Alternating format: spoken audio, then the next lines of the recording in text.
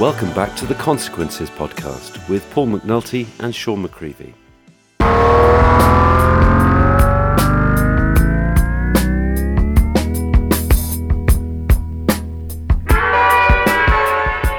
Okay, some of the things that struck me when I read this book.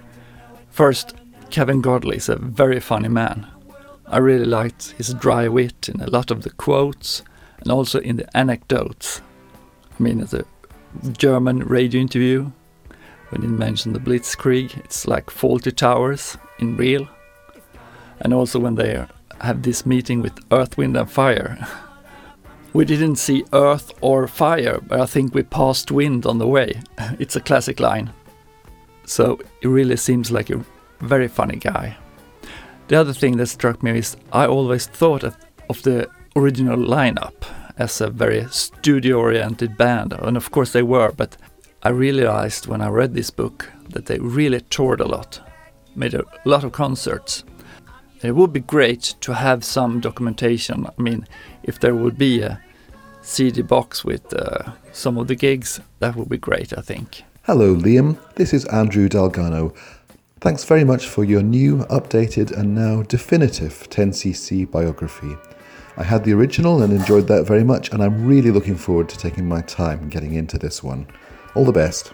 Definitely not the worst band in the world, and Liam has done a great job with presenting a lot of great information and newly found information about 10cc, and definitely a good read for any true 10cc fan. Liam has definitely done his research and has definitely taken the time to check things and to also confirm some things. It's obvious with some of the interviews that he's done with Eric and Kev and Graham that they've provided quite a bit of information that has not been previously shared before.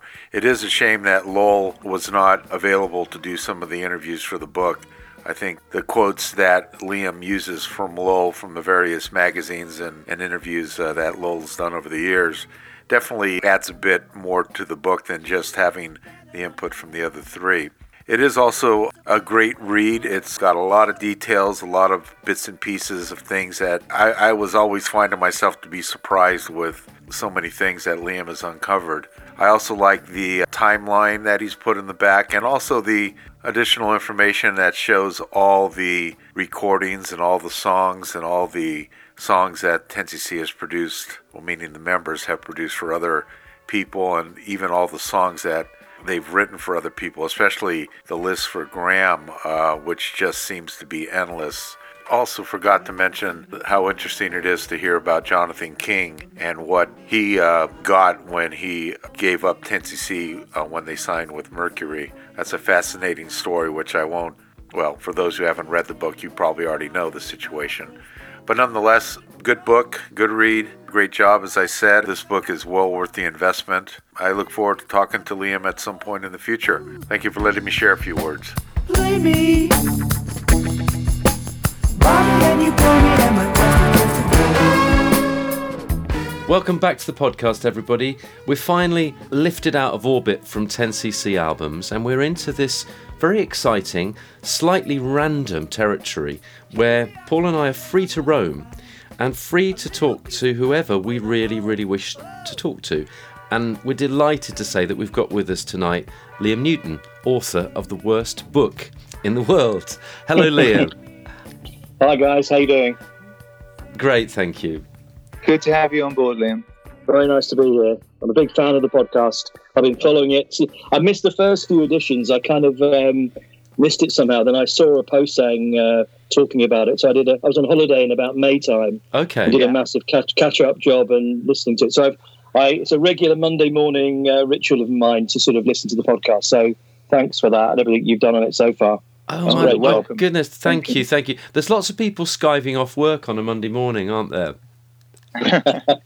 When they should be concentrating on their work, they're listening to two old blokes farting about on the internet. We're three today. Maybe. Yeah, well, indeed. I was referring just to us, Liam, I have to say. But no, it's great to have you with us, and it was lovely meeting you up in Stockport for the launch, which I thoroughly enjoyed. That must have been a thrill for you, Liam, to have that many people squashed into a tiny room. It seems almost surreal now. Yeah, it's incredible to think it was only about a month ago, isn't it, with what's happened since. Yeah. But no, I mean, I think really thrilled with the response and also the great support I got from, Peter Wadsworth in setting it up. When we did talk about a year or so ago about a launch in Stockport, because it felt like if we were going to do it anywhere, that was the place to do it. So a big thanks to for Peter for helping to sort of talk to the Stockport Museum and kind of get it going. But yeah, no, fantastic to get the train up to Stockport, see a great turnout, and also a few special guests that I wasn't expecting. To have Peter Tattersall there and Zeb White.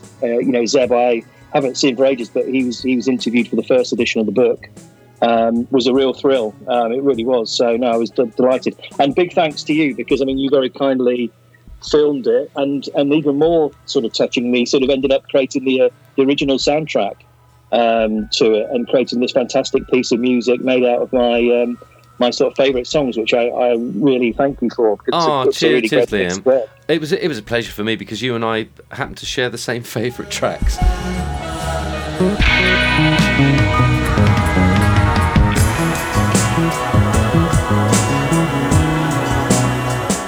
Yeah, it was kind of a lovely busman's holiday for me, and it composed itself, because it was just, I was feeling particularly inspired, surrounded by so many fans of the music, and having got the brilliant book, I was full of 10cc-ness.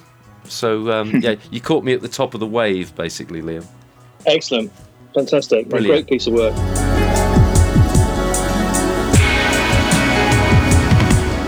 The book's fantastic. It's deep and wide. And I was going to ask you, Liam, it is so superior to the original version of the book, in my opinion, in every respect. Did you actually toy with the idea of just scrapping the title "The Worst Band in the World" and starting afresh, because it is essentially a brand new book? I wondered how close you came to that. Yeah, well, it's a great point, because as I said, when I decided about 4 or 5 years ago I was going to dust it off and update it, it was because I was getting emails from people who were seeing it on exorbitant prices on Amazon and couldn't get hold of a copy of it. So I just thought, look, now's a good time to update it. And I started off with a very simple idea, I guess, of just adding a few chapters to it and bringing it up to date. Yeah. And it was really then when I went back through it again, I felt that some of it, I was pleased with, when I read it again. Some of it I felt needed to be a lot better. And then I actually did, you say deep is a good word. I thought, the pre-10cc period was sort of covered relatively fleetingly in the first edition. Right. And I actually wanted to let the story kind of both pre-10cc and post-10cc breathe a little more. So, yeah, that's why it took so long, because what seemed like a very simple task became this real labour of love, where I was literally, spending every waking hour I could, finessing it and adding to it. It's a great point about the title, though, because I didn't actually give that any serious thought, but it might have been a good idea, because I know one of the things that I sort of see a lot is, is this any different from the original edition? Yes. And as you say, it's pretty much been, there are passages that are the same, but it has been pretty much rewritten from sort of top to bottom. So maybe I should. And the other thing that's interesting is that there's been some amusing, I'll just dig a couple of things out, because obviously not every 10cc fan is aware of the fact that, the Worst Band in the World is a 10cc track. So I think, that when we started to sort of publicize that it was coming out, there were some really sort of choice quotes. I've just got a couple here, if you bear with me, if I can find them. Please. From people that obviously, think that I'm actually having a pop at 10cc by calling it the worst band in the world. It's one thing to know it, but another to admit we're the worst band in the world, but we don't give a fuck. So I won't give the people's names because it wouldn't be fair, but just a couple of quotes for people that didn't know that was, they thought I was having a dig at the band.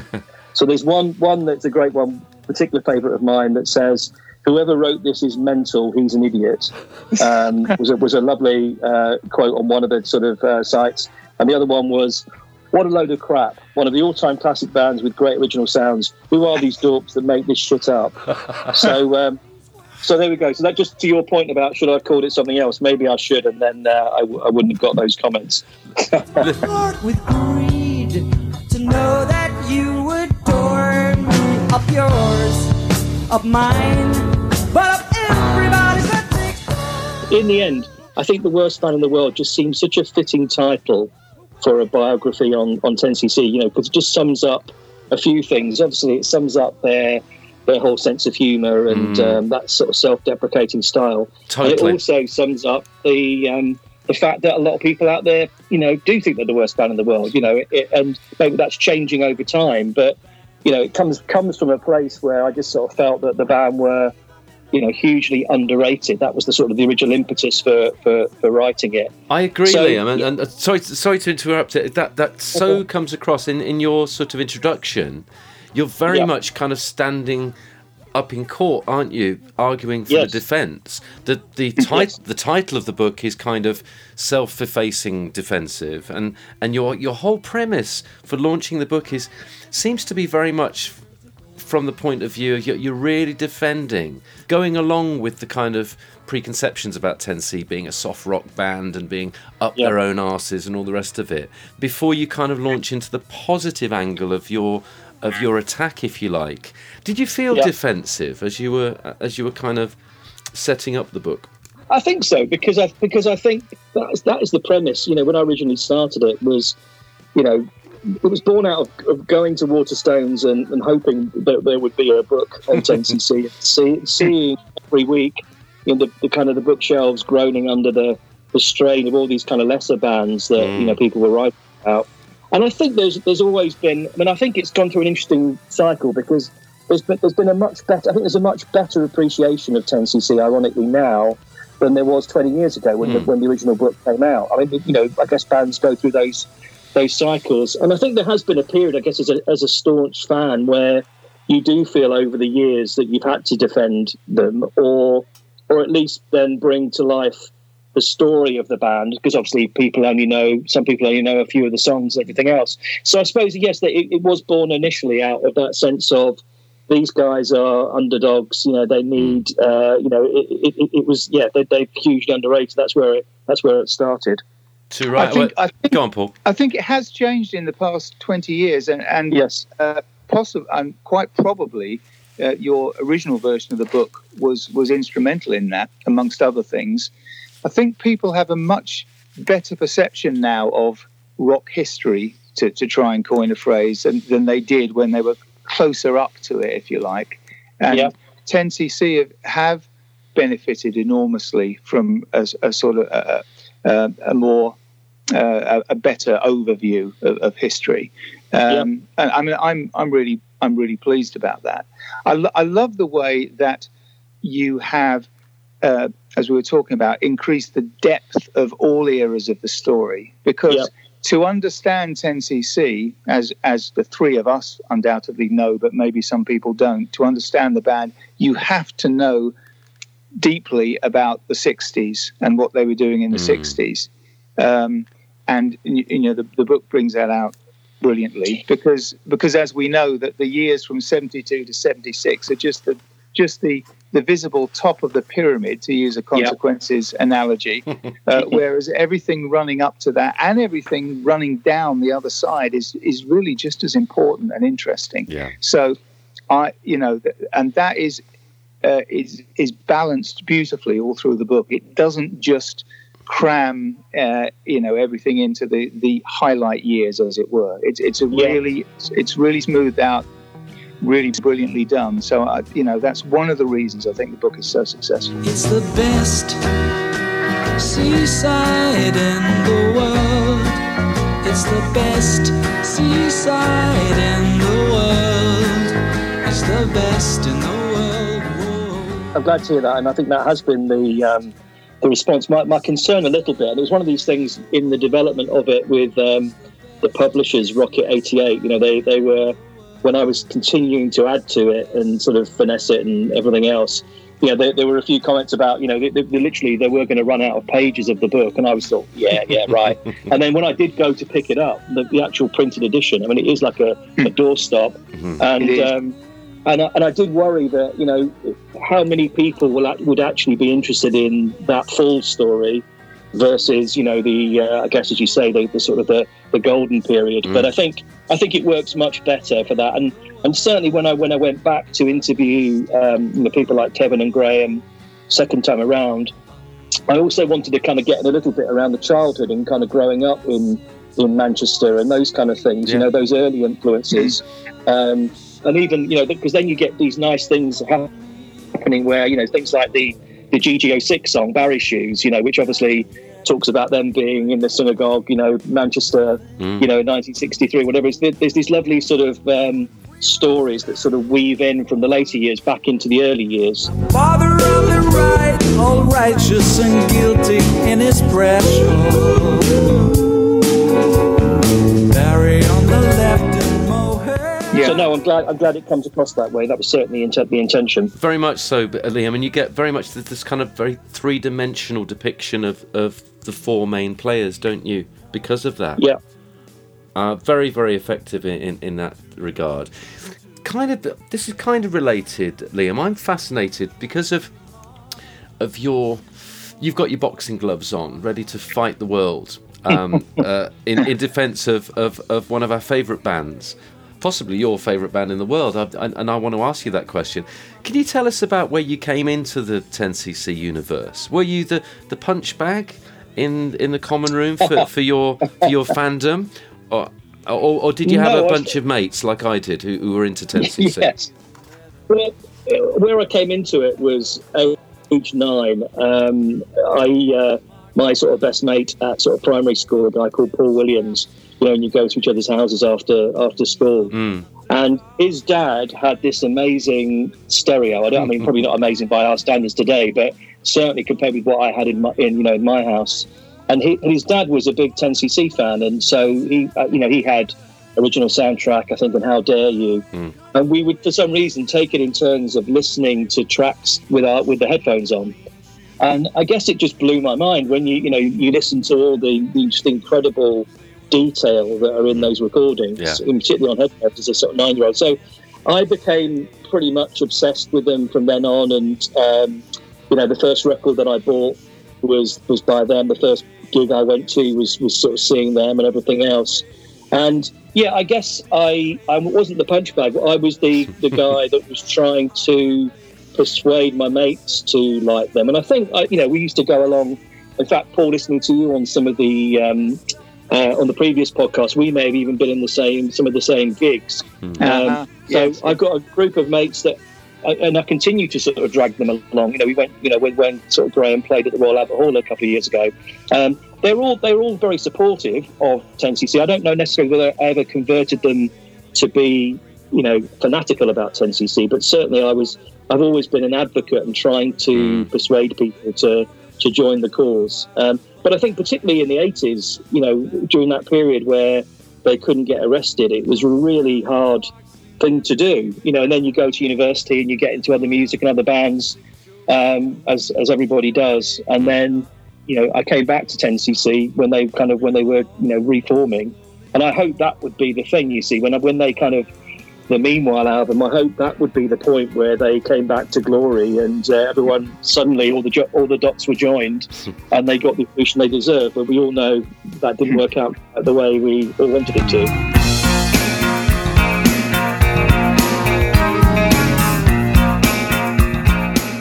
It was probably 10 years too early or something like that, really. And I don't think long enough had passed. I mean, I know you're a big fan of that album from reading the book, and myself and Sean aren't really, but leaving the sort of merits of the songs aside, I think it wasn't the right time for a reunion. If it had come along later, and probably much later, I think it would have had much more of an impact, really. That's an interesting point, Paul. Yeah, that's what I feel. I mean, the other thing there, Paul, to your point about, I think the timing was wrong, was, when they were, as you know, when it was all being sort of pulled together, it was just in that period when Godley and Cream had gone their separate ways. Sure. So they probably didn't want to be in the room together. And they, as you know, they were never all four of them in the room, for any of the recording sessions. So, I mean, I'm a fan of some of the songs on that album. I think in the book I kind of talk a bit about the, like you guys, about the production. I think it's the thing that really lets it down. And, yes. I'd love to have heard a Trevor Horn or a Thomas Dolby or someone like that, grab hold of the songs. I think in the end it's a disappointing album, although I do think there are some good songs on it. But you're right, the timing I think was probably all wrong for all sorts of reasons.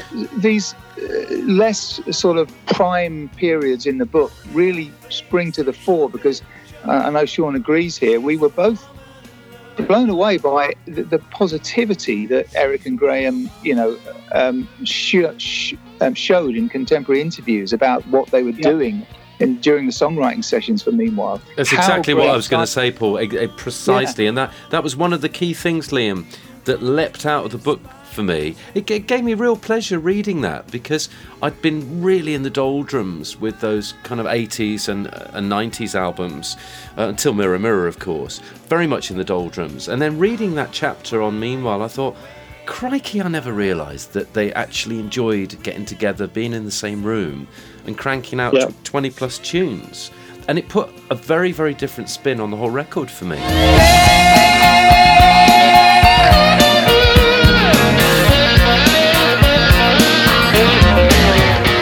Yeah, and it's interesting. A lot of those quotes are from the first round of interviews that I did with Eric and Graham. Yes. Which would have been, I think, Graham was maybe 97 and Eric was 98. And it's interesting that even then, even though it was kind of post that period where it had all fallen apart, both of them, I think, from memory, still talked very positively about those initial writing sessions. Even with despite what had happened and all the fallings out. So no, they were all from direct interviews for the first edition of the book.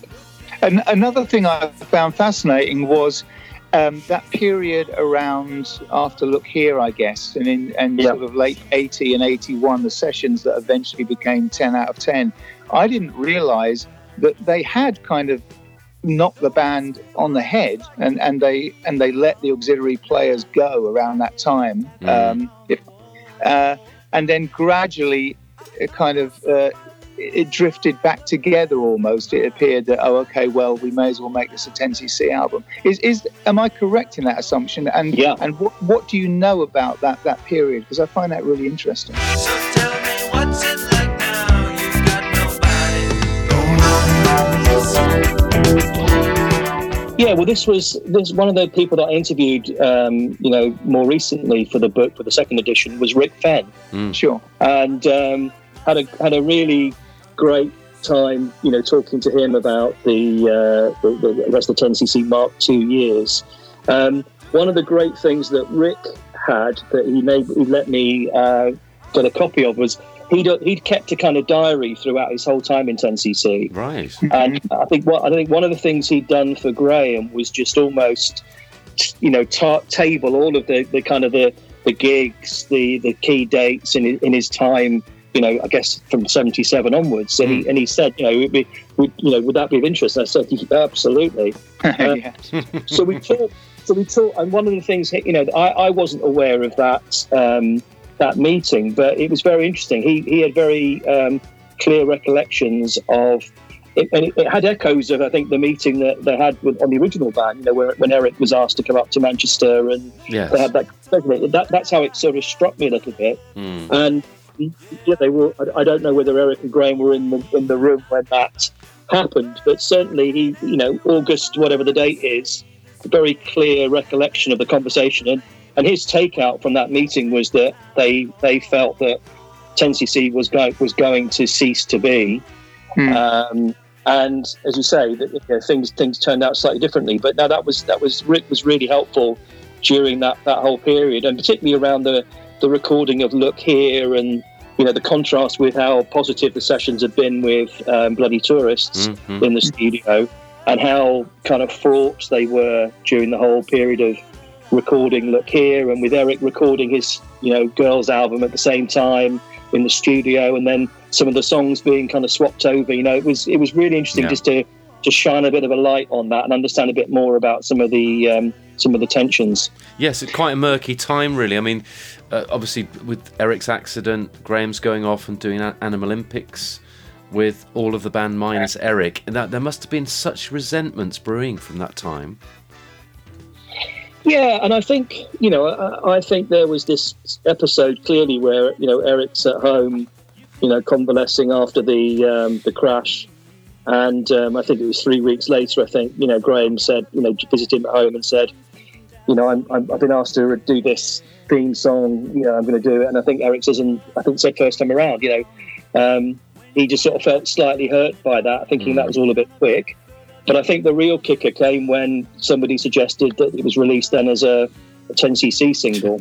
You gotta get a little every day. You get a sunburn, and right away you're about as brown as a berry, but you can't lie down.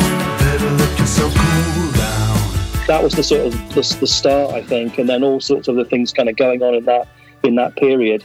I think that's probably where the trust started to unravel a little bit between them. I guess that had already started eroding in 76, hadn't it? Yeah. That the fateful meeting in Manchester. Yes, yeah, absolutely. I mean, there's different recollections around that meeting. It was interesting. Zeb White, who I was chatting to up at the launch, I don't know whether you've had a chance to sort of catch up with him and speak to him yet. Not yet, very but we interestingly, one of the things he was telling me when I was up in Stockport for the launch was he actually drove Kevin Lol. He had to go and pick them up from wherever, I guess in Surrey, wherever they were, drive them up to Manchester for that meeting. They had the meeting there, and then he drove them back. So obviously he's listening to the conversation, to and from the meeting, which must have been amazing to be a fly on the wall on that. His recollection is his point of view is there was a meeting, but he doesn't necessarily remember Eric being asked to leave. So there's differing recollections around it. But I think the general consensus is that there was certainly some tension between them, and I think there was a view that they were finding Eric a bit overbearing in the studio at the time, which I think took him by surprise. And the bit that's unknown is whether there was ever a serious plan for Consequences to be a 10cc project with the three of them or not. I think is probably the bit that's open for debate. But clearly, yes, that episode starts, to sort of create tension between Stuart and Gorban. I think they came together very strongly for the Deceptive Bens album. There's a real sense of purpose around that, around re-establishing the band. And then by the time it got to Bloody Tourist, we're starting to see them, writing independently from each other. And then obviously Eric's accident. So yes, you're right. It probably does go back to that meeting in 76. Very much so. Undoubtedly. That's really the key moment in 10cc history, isn't it? That meeting, because as we now know, 3 against 1 is a hell of a lot different to 2 against 2. And your original version of the book was the first time I'd ever seen that written down. That was quite a profound thing to see. Although I have seen since an interview with Lol, I think, from 76, where he did actually say at the time that they had originally planned to do Consequences with Graham as well. I can't remember the exact quote, but I have seen that. So obviously that, it was out there.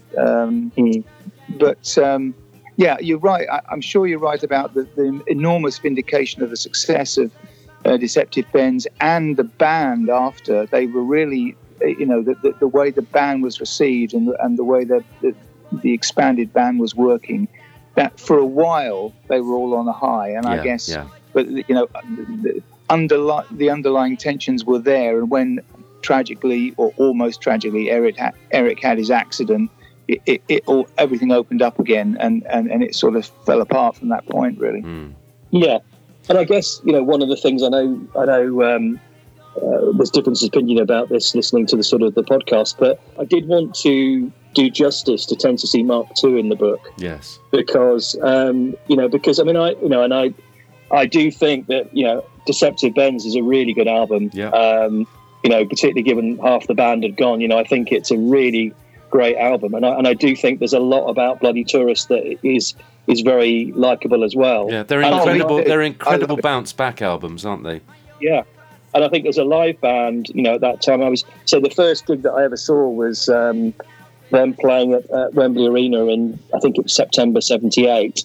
So you've got nothing to compare it with, but I mean, certainly they were a formidable, live outfit. You can hear that from all of the sort of bootlegs that exist. And I think I just wanted to sort of do a little bit of justice to the, not everything ground to a halt in November '76. For a couple of years, 2 or 3 years, and until the accident, particularly outside of the UK, where they were really motoring. Australia, Japan, parts of Europe. Yeah. Maybe not the US so much, but Canada certainly.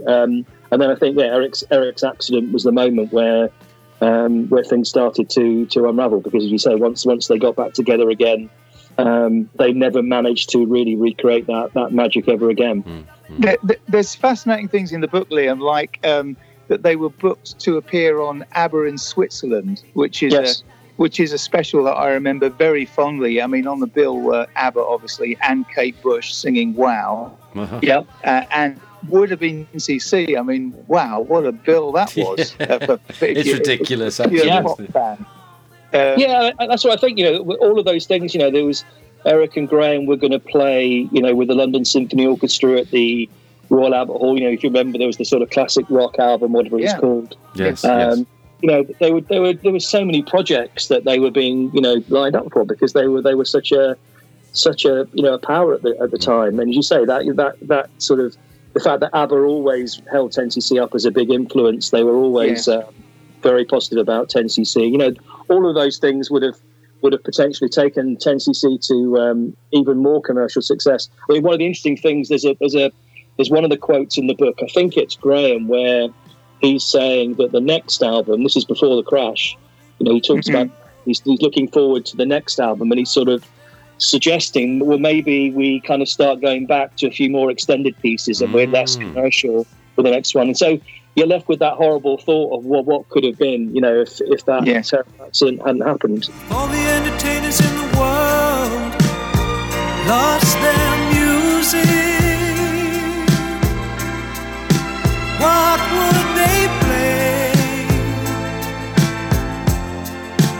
What could they say? But I wanted to make sure that at least the early part of the 10cc Mark II years was given justice, and people actually, saw, commercially and critically, in a lot of cases, that those first two albums and those initial tours were hugely successful. It comes across so strongly, and that was one of the things I really admire about the book, Liam, is that it's so comprehensive about every single part of the saga.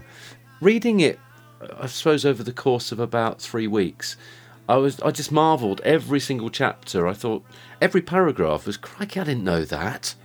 So it was literally, I'd learn the same kind of pattern of things for each chapter, the lead up and the context, and then there'd be quite a lot about the recording and the personnel involved. But the real thing, Liam, that I so benefited from reading the book was that every chapter seemed to have this lovely kind of regular rhythm where you'd bring in reviews from the music press. There were so many quotes from Melody Maker, NME, Record Mirror, and so on. And it's always lovely to see your favourite bands reflected back in the press, isn't it? It's a real thrill. And for me, that was something that I looked forward to in every one of the chapters. Was I'd be thinking, I'm looking forward to hearing what my favourite writers at the Melody Maker would say about this. Do you know what I mean? So it's absolutely. There's a lovely rhythm about the book, and I'm not sure if that was conscious. Did you have a magic formula for how you'd encapsulate each chapter? Not consciously as such, but I certainly did want to try to capture, the build up to an album. Yes. For example, the getting to the under the skin of the recording sessions. Then get into how it was received. With both from how it did in the commercially, but also what the critical response was to it. Yeah. And then where it was relevant, also what are the band's reflections on it, afterwards. I mean, one of the things that I did when I originally sort of started the book, because when I initially sort of started work on it in sort of the end of 93, I bought dozens and dozens of old Melody Makers, NME sounds from the period. Because, that was going to be my next question, Liam. And how did you get hold of those? Well, do you know what I was thinking about the other day? Because I was thinking, well, it must have been on eBay, but of course eBay didn't exist then. So it must have been looking in the back of music papers for, people that were selling, back issues. I think it was probably around that. And I still remember the first batch arriving in, and I've still got them actually, all those newspapers. Wow. The bit that I really wanted to capture was, because it's easy for all of us in our life to kind of post-rationalize, think, our memories get a little bit confused and all those things. I wanted to sort of not only capture what everybody thinks about them in the time, but actually what was going on at the moment that they were doing it.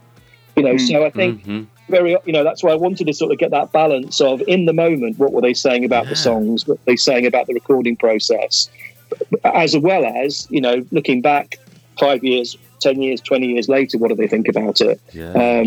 And mostly I think it was pretty consistent, but there are interesting bits where, you do get a different point of view. I mean, the How Dare You one is interesting when you sort of see what Kevin Lowell thought about it sort of 6 months after it, came out, where they were very critical of their own writing and very dismissive of songs like Don't Hang Up, which for me is amazing because that's probably a top 5, top 6 track of theirs. I mean, I don't, but they were very critical of their own writing at that particular time, even 6 months after the launch. So I wanted just to sort of capture, I guess, the anticipation, the making, and the sort of the feelings at the time. The push and pull as well, which was really, really good. Yeah. Yeah, you've really captured, using those contemporary interviews, which are absolutely crucial in sort of bringing forth the personalities of the band. They really cut through. All four of them are really unfailingly honest, at the time, considering, and particularly Eric comes through incredibly strongly. His forthright, somewhat abrasive, straight-talking character comes through again and again. Easily offended. Yeah, and very prickly press-wise. Yeah. Either in first-person quotes or where you've talked to people who have worked with him at the time. It's really great. I mean, I agree with Sean. The music press reviews, the contemporary ones, are great, but even better, I think, are the at the time impressions of the main players themselves. I agree. It's really great. Recording tours, loves, holidays. Recording tours, holidays. Recording tours, crew, holidays. Recording tours, ring, holidays. Recording tours, evening productions. And of course, we missed out on that. I was just too young to kind of be reading about the early 10cc and the music press. I suppose I came into Melody Maker in about 79, around that sort of time. By which time, the peak had gone, arguably. So this has kind of filled a huge gap for me, Liam. I really get a taste of what it would have been like going round to my local newsagent, picking up I was a Melody Maker lad. I suppose it was my kind of prog rock upbringing that encouraged that. But it was always exciting seeing my favourite bands reviewed in singles, albums and gigs sections. And I love the way that your book kind of injects that to fill that big hole. The reviews early on are absolutely incredible, aren't they? Round sheet music. I mean, I remember this all the way back from the George Tremlett book, which had some of those incredible reviews as the straplines. They're the Beatles, the Beatles' Penny Lane, the Beach Boys' Good Vibration, the cartoon characters, whatever that quote is, and several others. Absolutely astoundingly brilliant reviews at that point. Yeah, and also one of the things I managed to track down this time was a few more of the American reviews. Certainly for the first couple of albums. And I mean, there's one page in there. I think maybe it was the reviews of the first album from the US press.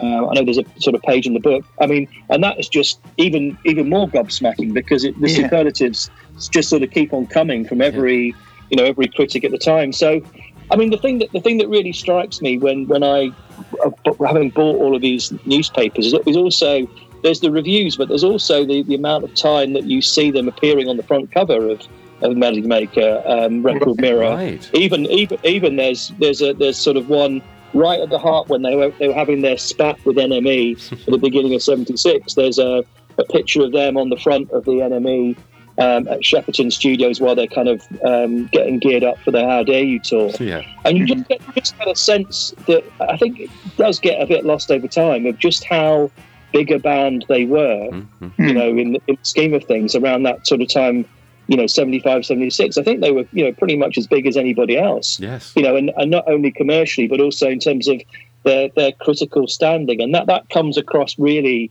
strongly when you kind of go through some of the old newspapers. Obviously, that starts to go from 77 onwards when I think, you know, that not only because of the split, but because of the impact of punk and yes, you know, music journalists sort of moving on. And the credibility kind of falls off the cliff, doesn't it, at that point?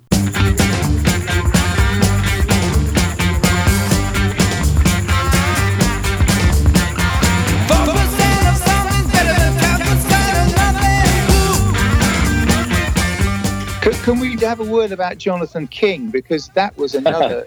that was a huge revelation, wasn't it, that bit? Well, I mean, for 2 points. One, and perhaps you can talk a little bit about this, Liam, is the business relationship and the very fortuitous contractual relationship, you know, he had going forward.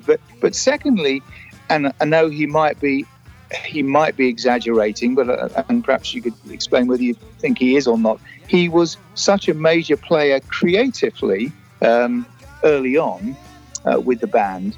I know there was a quote where he considered himself the 5th member of 10cc. Now, that may be overplaying his card, but even so, he undoubtedly had a massive creative influence on the band early on. Could you tell us a bit about your discussion with him?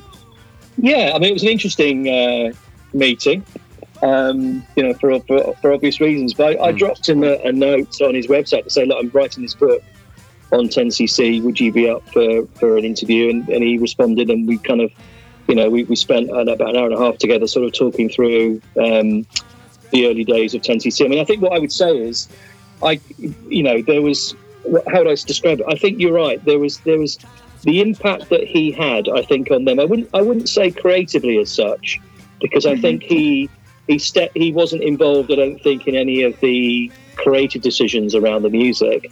But for example, where I think he did play a really critical role, and I think this is something that I know Kevin talks about, was, you know, he was the one that said when they'd had the hit with, you know, Rubber Bullets, you need to do this album. You need to I think he'd originally said 7 days or 10 days. Yes. You know, you need to record this album in this period of time. And he said, look, I want you to work under that kind of pressure, and we need to get that album out. If you remember the Hot Legs period, it was, you know, whatever it was, a year after the hit, you know, that the album finally kind of limped out. Now, when you think about it, they'd actually recorded, they'd already got Donna and Johnny Don't Do It and Rubber Bullets, you know, in the bag. But I guess the remaining sort of 7 songs were recorded in this very intense. I think it was probably a 2-week period at the end of the day. Now, that's the period, as you know, from your conversations with people like Kevin, that's where they really discovered who they were, and it came out spontaneously rather than overthinking things. Yep. And I think that wouldn't have happened if he hadn't put them under that kind of pressure. So I think there were things like that he did, and obviously, you know, he had a very good relationship with people like John Peel and the kind of the DJs at the time. I think, you know, he worked very hard in those early days, you know, to get them noticed. So I think he did play a critical role. I think the 5th, you know, when he said he was the 5th member of 10cc, I mean, I think there's a healthy dose of exaggeration within there, but I certainly think the impact, not only from naming them, you know, even the 5-year. You know, he was very clear with me about the 5-year plan that he laid out to them, you know, and that would work.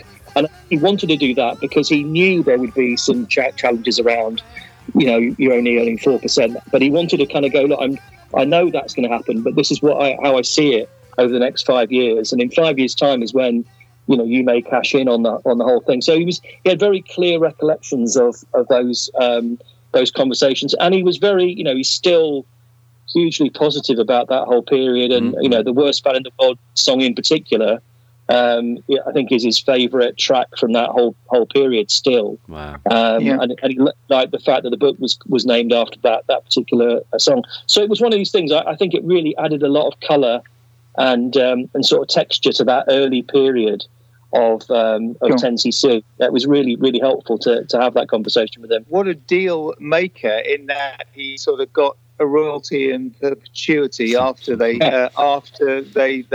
signed away from UK Records, and then he even backed the Right Horse commercially. Yes, am I right in thinking he had a choice to either get a cut of 10cc or Godley and Cream, and he went with the former? Yeah, exactly. I mean, I didn't know that. I mean, that was that he somehow managed to negotiate this 4% royalty on future sales. I mean, it's extraordinary, isn't it? I mean, he gets to continue to own the copyright of the songs, in perpetuity. So there's that element of it. Then he gets obviously the royalties or whatever, on the sales of those original songs, and then to also negotiate the 4% on future sales. I mean, what a negotiation!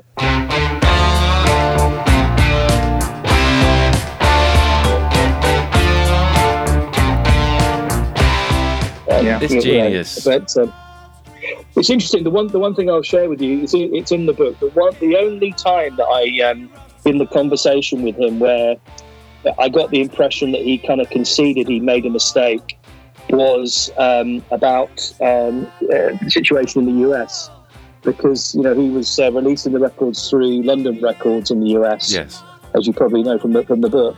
And there was a guy working for him for UK Records that then ended up being a head of promotion at London Records, a guy called Don Wardell. Yes. And Don had phoned him up to say, look, I can put one of these records in the top 10. It's either going to be Wall Street Shuffle or Beach Baby. It's going to be Beach Baby by First Class. Yeah. And, if you notice in the quote in the book, there's a slight, tinge of regret there where he kind of says, well, maybe I made the wrong call, even though Beach Baby did prove to be a big hit. Yeah. That was the only time where I saw him sort of concede, actually, that was probably a mistake in retrospect. Because Wall Street Shuffle just seemed like such an obvious US hit, didn't it? I mean, it's such a... if ever one of their tracks should have been a big hit, it should have been that one. Yeah. They should have plugged them both, Liam, really, shouldn't they? Yes, of course. Yeah. Crazy. For the hour when you can screw me, 'cause you're big enough to do the Wall Street Shuffle. 5 reviews so far. I think I'll be getting a few more. And the first one up is Karen Piercy, who was actually at the launch. She was the lady. Yes. She was the lady. Of course, I think she spent a lot of time with you and Kate. We've got the train home. That's right. That's it. Back from Stockport. Yeah. That's right. And she asked you who your favourite members were, who your least favourite members were. A very cheeky question, which I revelled in because I love all that juice. This is what Karen had to say on her mini review. Liam Newton's book is extremely interesting and well researched. It's a concise and thorough collation of articles and reviews about 10cc and their solo projects.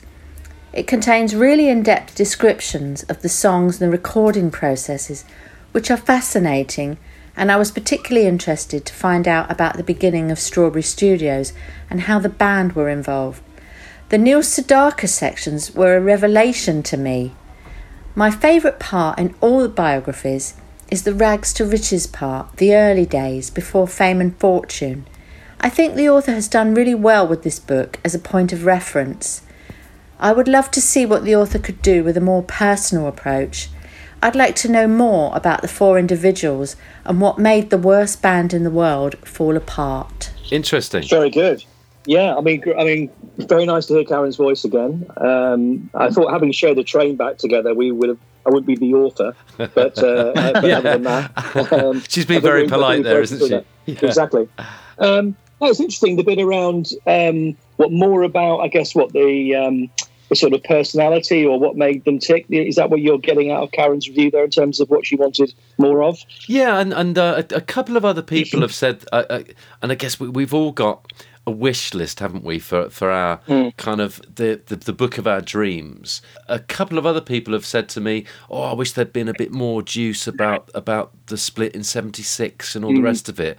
And I'm kind of with that, because I'm quite naughty, really. So, do you think she's got a point that you're not writing from a very personal point of view? You're writing from almost a detached and objective point of view.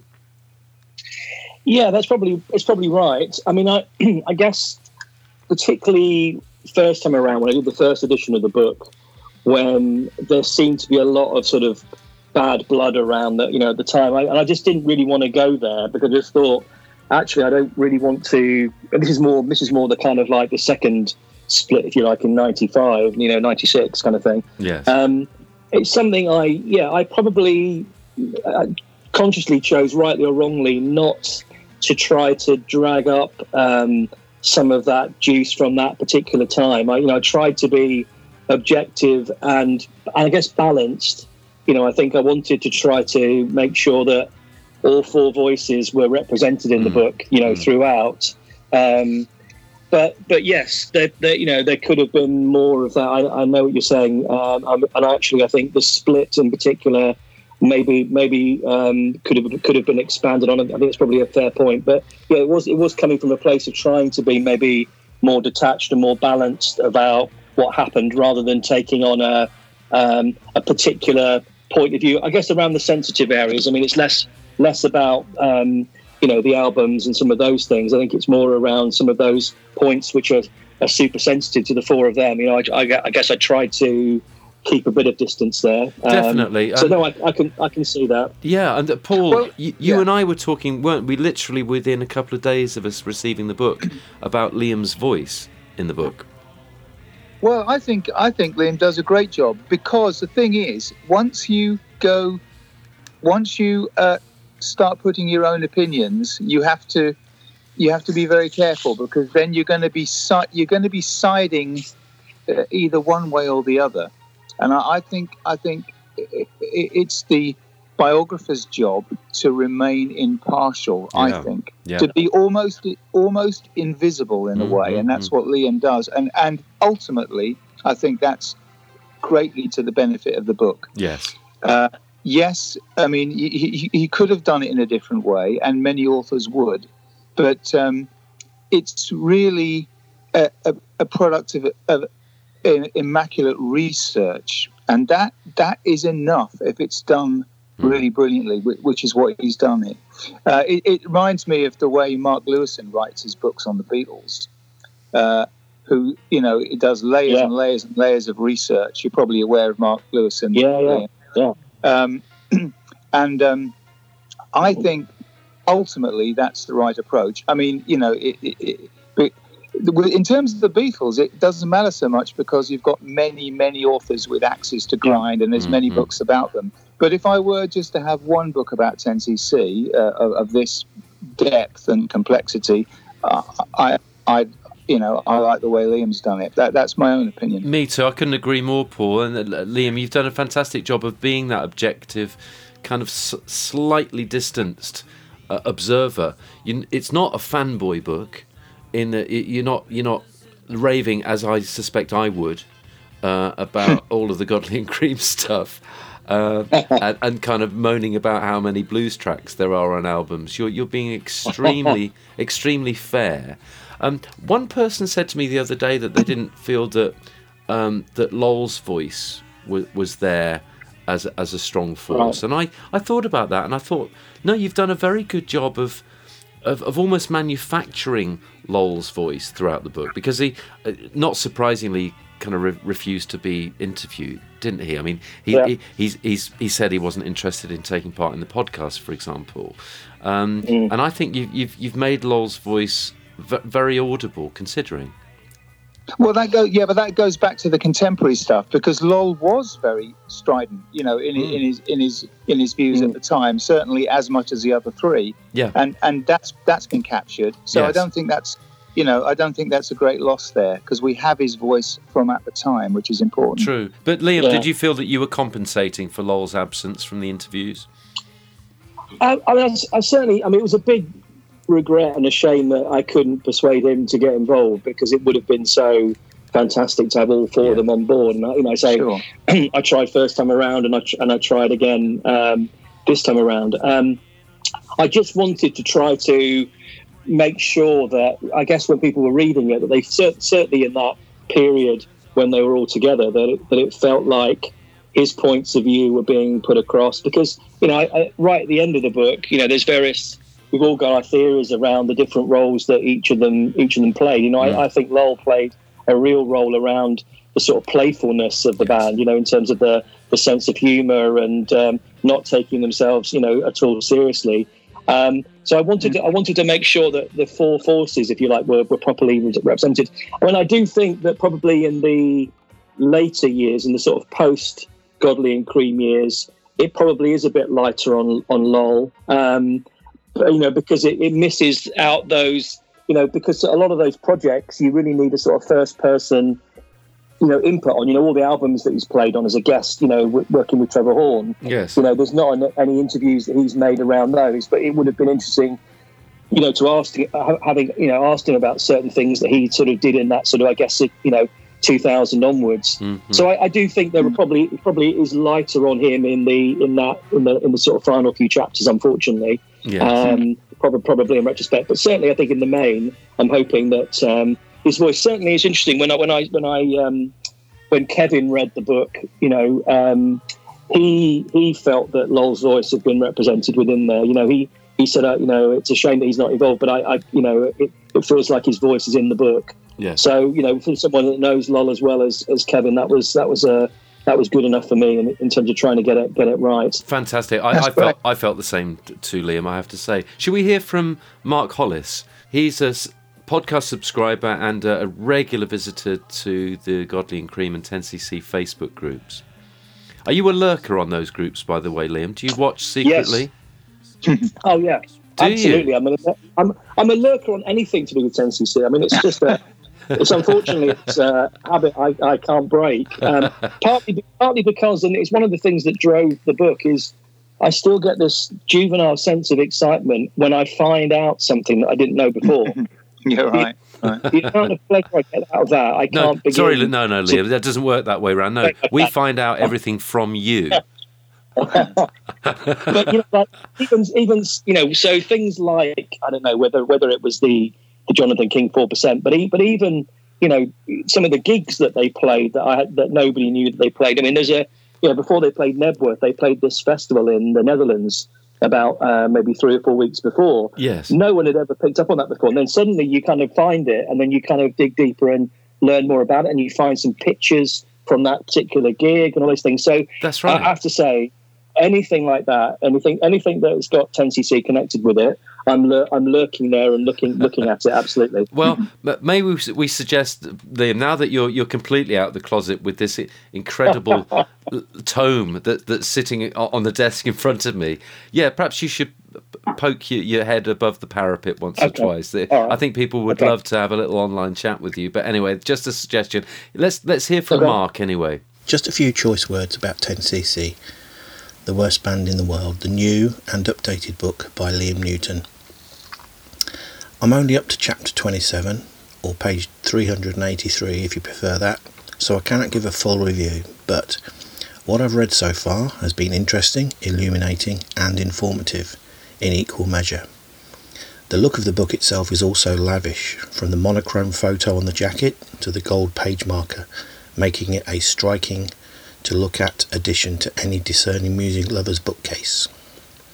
What also comes across in Liam's writing is the painstaking lengths he must have gone to research and update this book, and also the love for the band and their music that he obviously has in bucket loads shines through in every word he writes. This is something that I will treasure forever. Well done, Liam. And also, well done, Paul and Sean. Keep up the good work. Great podcast. I think that's 5 stars all round, isn't it? Yeah. Praise indeed. Crikey. Yeah, I mean, to hear that, to people say it's something they'll treasure forever. I mean, that's amazing. You know, to hear that kind of commentary. I mean, I do think it's nice that Mark also picks up on the sort of presentation of the book, because I do think Rocket 88 have done a really good job. You know, with that, you know, just in terms of the little small details. I think the pictures also. Maybe we'll talk about that in a bit later on. But no, it's very kind of Mark. I really, really appreciate that. It means a lot. Fantastic. And we can talk about the poor stateside fans of your book, Liam, who were shortchanged the photos. Yes. Oh, dear. Absolutely. Mark, thanks so much for your comments about the podcast as well. That's really appreciated. Thanks, Mark. We've got Nigel Collier now. Where do you start? Well, it's 500 pages of very 10cc, very wonderful stuff, hugely detailed. I couldn't just put the thing down. I really enjoyed it. There's so much in there. Trying to pick out a favourite part is so difficult, but I did chuckle at the comparisons that were being made between a typical touring band staying in a hotel in the 70s versus what 10cc did in their more sedate hotel behaviour during the time. Kevin Godley's account is particularly amusing, where he recounts meeting the Sweet in a hotel library. It's absolutely hilarious and slightly disturbing at the same time. It's not probably for podcasting. I'll leave that to the book, I guess. So you really need the book to enjoy that tale. Kevin clearly still has a way with words, and his descriptive storytelling style that you get in Godley and Cream and 10cc lyrics really comes across in the book. He's a great storyteller, and Liam's captured it all. Liam Newton's captured everything in there, so it's a great read if you're in any way, shape or form a fan of 10cc or Godley and Cream. Keep up the good work, guys. Really enjoying the podcasts. Just keep them coming. Thanks. Bye. Fantastic. He's so right, isn't he? Well, I'm assuming this is the same Nigel that is inspired to put a couple of music tracks on YouTube. It's the same Nigel, presumably, I guess. Nigel Collier. Yes. So I think I forwarded you the link.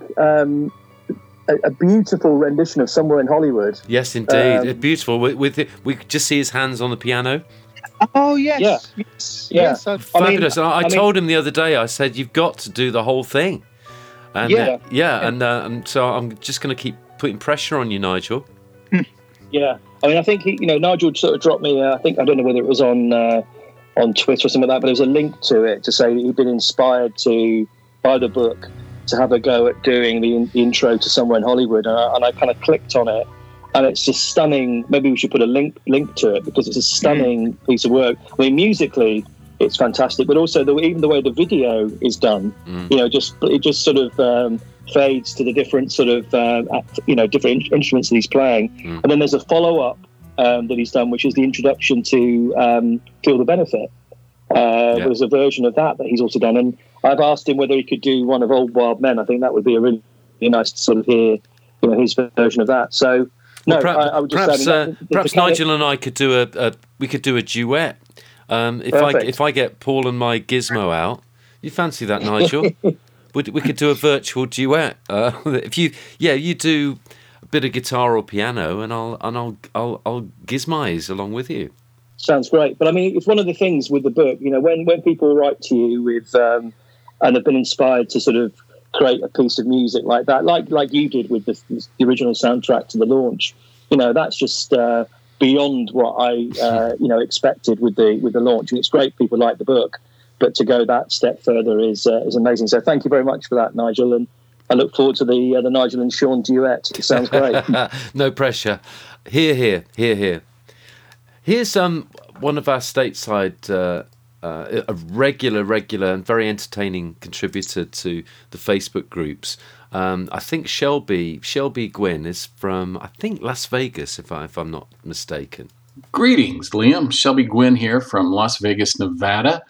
And I did just want to say how much I've enjoyed reading your book and compliment on how well written it is. I was very impressed with how well you wove the stories of the four separate members together before they even knew one another. And I just thought that was a wonderful tapestry of the beginnings of 10cc. I found your book to be revelatory and so darn well written. I cannot believe that you are not a professional writer, but it is indeed a job well done. As a side note, I would like to say Graham Gouldman's new CD, Modesty Forbids, is phenomenal. Well, more praise indeed. I mean, it's lovely. I mean, to imagine, one of the things that's interesting is when you, when people post things about the book, and you see people in different countries that are getting it, and to imagine somebody in Las Vegas, Shelby, reading the book is a pleasure in and of itself. I mean, it's just it's a great. It's not something you would expect. So I think that it's lovely to get that feedback. Thank you very much for the really positive words, and it's great that there are some fans in the US. I mean, I maybe it's a point just to say apologies for anyone that did get in the US that got not everybody will maybe be aware, but some of the first edition books in the US unfortunately went out with pictures in them. So I know Rocket were very apologetic about that and went back to everybody hopefully to make recompense. So that's been sorted. So anyone that does buy the book in the US now will get the pictures as per usual. So Shelby, if you were one of those, I apologise, but hopefully it didn't spoil your enjoyment of the book. Sounds like it didn't. No, obviously, and he's commenting, Liam, on the fact that you are coming across like a professional writer. One of the things that struck me from your talk at the launch was that you said that this is and will always be the last book you ever write. Was it just something kind of a bit like the Alien movie, where it was just kind of in your torso, ready to burst out, and now it's gone? You can crawl back into a corner. Is that really how you see it? I mean, I've got no burning desire to write anything else. I mean, I enjoy writing. I like words, and I've never done anything on this scale. I think there's 170,000 words within this, and I do like the sort of art of crafting, the sentence, the paragraph, the story, then the narrative. It's one of the things that became very addictive, and one of the reasons again why it took a bit longer to get the book out was you keep going back in and rereading bits and then reworking bits, and I do love that. That's a kind of maybe a guilty pleasure of mine, is that sort of taking a longer piece of text and trying to sort of sharpen it and express it in the best possible way. So, but I think I can't think of another subject that I'm as passionate about to do all that research and be that excited around to do it. Even other bands that I love, I'm not sure I could go to the lengths that I went to with this one. So I think it is just a one-off for that reason. Really. Because it would kill you. Is that what you're saying?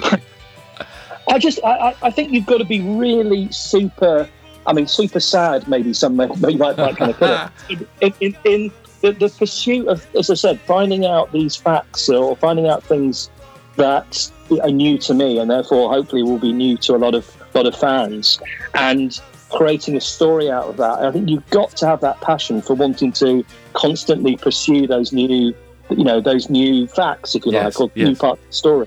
And I guess I'm just not as bothered about other subjects, not bothered enough to pursue it to the extent I think you need to get something like this. Yeah, so, you do need to be obsessive, don't you, about those things to have the drive to do it.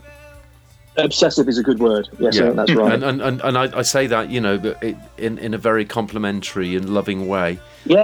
Paul and I, we had the same kind of attitude towards consequences, and there may or may not be plans to do a stage version of a mini Consequences, Liam. You heard that here. You know where you heard it first, and there may or may not be some desire to put it down in writing. But these are early plans, but you're right. The passion and obsession is like a driving force, isn't it? That you want to share, not just with your mates at school, that you want to sort of share with the world. And with something like your book coming out, reaching a lovely wide audience, the podcast reaching a much less wide audience, suddenly there's a kind of vindication that our mad obsessions over the years might actually have a much bigger audience than we thought.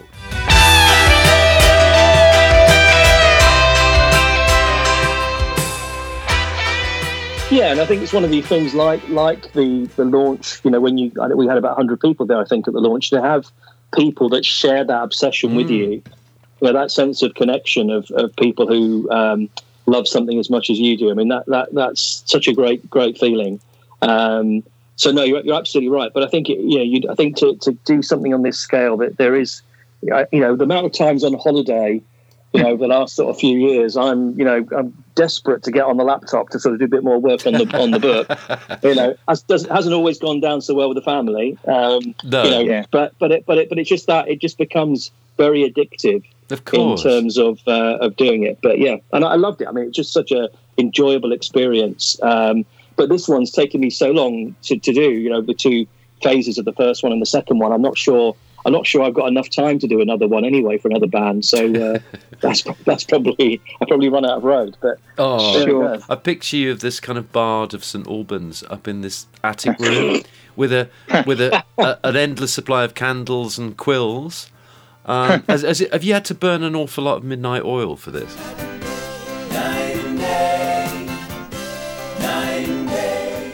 Do you know what? I'm actually sat in a room like that at the moment, but no, I haven't. I mean, it's the kind of thing that I grabbed, an hour here, 2 hours there, whenever I could. So if you were on holiday and you had a period of time, you could spend a bit of time each day, on it, or even just sat on the sofa, with one eye to what's kind of going on and doing it then, because you can kind of dip into a particular chapter. Maybe that's why each chapter's got its own kind of narrative and story. Yes. You could focus really on that particular chapter, and then you could you could pull out of it again, and then a couple of days later pick up in a different chapter. It was just, you could kind of dip in and dip out of it like that. But no, it's really been sort of grabbing, an hour here, 2 hours there, time at weekends, time on holiday. That's really been it. And then over the last sort of year in particular, when we've been trying to get it to a place where we could actually finish it, and then you've got that dilemma also, is when is it finished? Because even after it's finished, there's still stories, that you hear that you kind of think, shit, I wish I could have included that one. But you're never ever going to have the full story. You have to kind of draw the line somewhere. But that's also part of the challenge. Liam, I'll tell you when it's finished.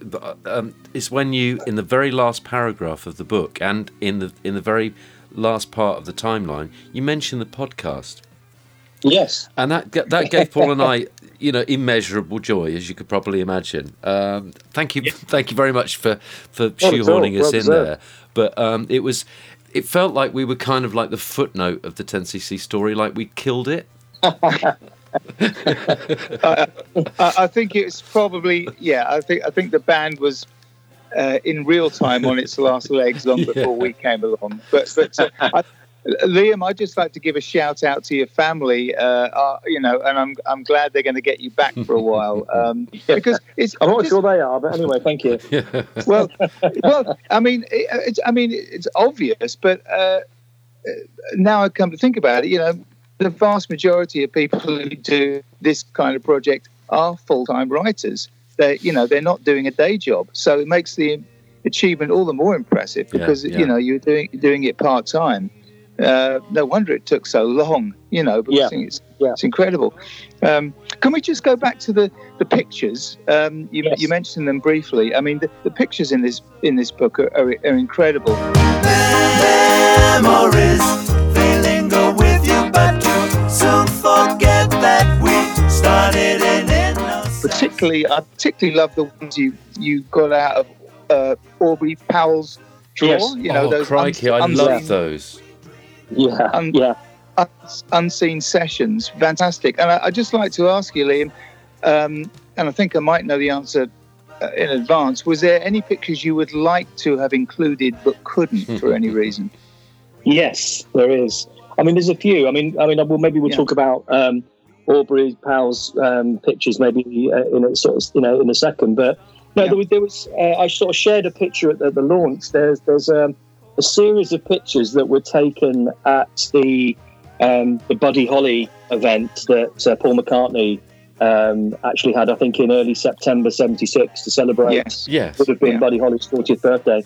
There's a series of about 10 or 12 pictures from that event, and it's a real who's who of pop at that time, because I think you've got Elton John, Eric Clapton, Queen, obviously Wings, and everybody else is kind of there.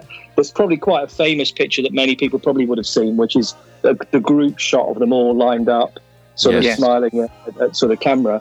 But there's some lovely pictures of unguarded moments of them sort of just chatting, and amongst that, there's a picture of what I think is probably the last picture of the original lineup, because it's the four of them. There's Paul McCartney and Linda with them. They're kind of all lined up, seemingly having a great time. But that I think that was September the 7th. They finished the lunch and then they head back up to Stockport, and that's obviously that was that. So I really wanted to get that in the book, but unfortunately we couldn't track down the photographer. We tried a few different routes, and I think just again for the point of royalties and copyright, it was just a risk that sort of Rocket said, look, we can't put stuff in here in that regard. So maybe we can share that picture with this group, when we put the podcast out. Sure, so that'd be wonderful. There are a few things like that. There's about 3 or 4 of them, which are just a really, really, the last pictures of the original band. That there were a few of those that I wanted to to include in there. Sure. I think there are other ones. I think these are the ones that I met up with Aubrey Powell. I think, as everybody knows, was the co-founder of Hypnosis, and he was I think Storm was the ideas man. Storm Thorgerson. He had these ideas for these amazing covers, and then I think Poe, as he's called, his job was he was the sort of photographer who in the later years, when the budgets got bigger, would go off to these incredibly exotic locations to take pictures of these covers, like the Look Here one, which is him on a beach in Hawaii, for a picture of a sheep on a couch, and it wasn't even the front cover of the album in the UK. Yeah.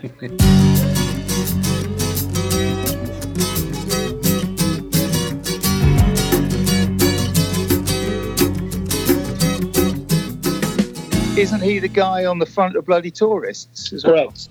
Yes. Yeah. So it's him. Amazing. It's him. And it was. I think you probably heard he flew out to the Caribbean to take the cover of the. I think he went to, from memory, I think he maybe went to Barbados or something, and couldn't find the right beach. And it was only when he was flying back and the plane landed in St. Lucia, as the plane was landing, he saw this perfect beach. And it was back in the days where there was a stopover and he could literally grab his camera. His girlfriend's swimming in the Caribbean Sea that you can see on the left-hand side of that picture. He just set up his tripod and took the picture of him. And then when he got it back to the studio, he was too small in the picture. So there's a very clever cutout where he cut himself out and then put himself bigger on the picture. Because the amazing thing about those covers, it's in the pre-Photoshop, era. So all of those amazing covers are done without all the technology we've got today, and they're just really stunning. So I was really, really pleased and delighted that he would not only let me to sort of show all the album covers in the book, but he gave me access to about 9 or 10 previously unseen pictures, and there's some nice ones in there, isn't there? It was such a treat, Liam, to at the launch to see that group picture with the 4 boys, with Paul and Linda. It was a wonderful picture. It was great to see that. And it's interesting because there's a bit of synergy going on here, because in one of our, Paul and my early episodes, where I think it was the Road to Consequences, Paul, if I remember rightly, early doors. Yeah. You were pinpointing that Buddy Holly party as the kind of nexus, weren't you? From 10cc into Consequences. Do you remember? It was very much a kind of a pivoting point. I do. I mean, we learn as we go. I now know, I think I'm right, in September the 7th, 1976. So, of course, if I'd known it was Buddy Holly's 40th birthday, then it would have been easier for me to find that out. But, if we have our timeline right, they went straight back to Strawberry, and then the fateful sitting around the piano listening to People in Love and Things We Do for Love happened, perhaps less than 24 hours later or something, and that so another a crucial time in 10cc history, and the die was cast at that point, really. Definitely. I think what happened, Paul, just one thing, my understanding of it is that they'd done they tried to do People in Love before the 7th. They then had this, lunch, and then gone up and then they listened to it. And that was the point when they kind of went, well, this can't carry on like this. And then there's Eric goes to Lol and says, so what do we do? And Lol says, well, I think we should get together and discuss it. And that was the Manchester meeting. So I don't know. That's kind of my sense. There is I know you very kindly sort of shared some of those track listings, that Harvey Lisberg gave you, which are really fascinating to look through. Yeah. I'm pretty sure there is somewhere, maybe it's in that list or somewhere else, that I've seen one of those boxes for the People in Love sessions, which said the 23rd of August for some reason. So in my memory, my understanding, I should say, they played the Nebworth gig. They got together to play the Nebworth gig, and then started recording People in Love. Then went to the Buddy Holly thing, and then it all fell apart. Is what I think happened.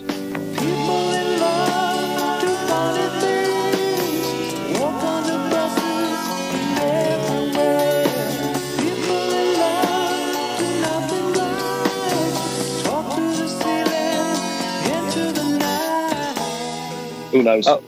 Yeah, it's a little bit murky, but it gets clearer as we do more research. Yes, that would make a lot of sense, and that was where they recorded a quarter of the tracks each, and then separately put it all together. And not surprisingly, it sounded bloody awful. Yeah, everybody sounds everyone sounds very uninspired on that. I worship at the altar of Lawrence and Kevin. But I think that their contribution to it just sounds disinterested to me. Well, they obviously they couldn't hide it. They couldn't hide what they really thought of the track, and that comes out. No, I think that was it. I think that's the sort of the chronology. But no, certainly let's share that picture. In fact, I was looking at a couple of days ago. There's sort of 3 or 4 of them in some capacity. There's one of Kevin Lol and Graham talking to Eric Clapton. And I think I seem to remember from talking to Graham that I think Eric Clapton was still moaning about For Your Love, I think, under his breath. Give it a rest. That sounds amazingly petty, doesn't it? I can't believe that.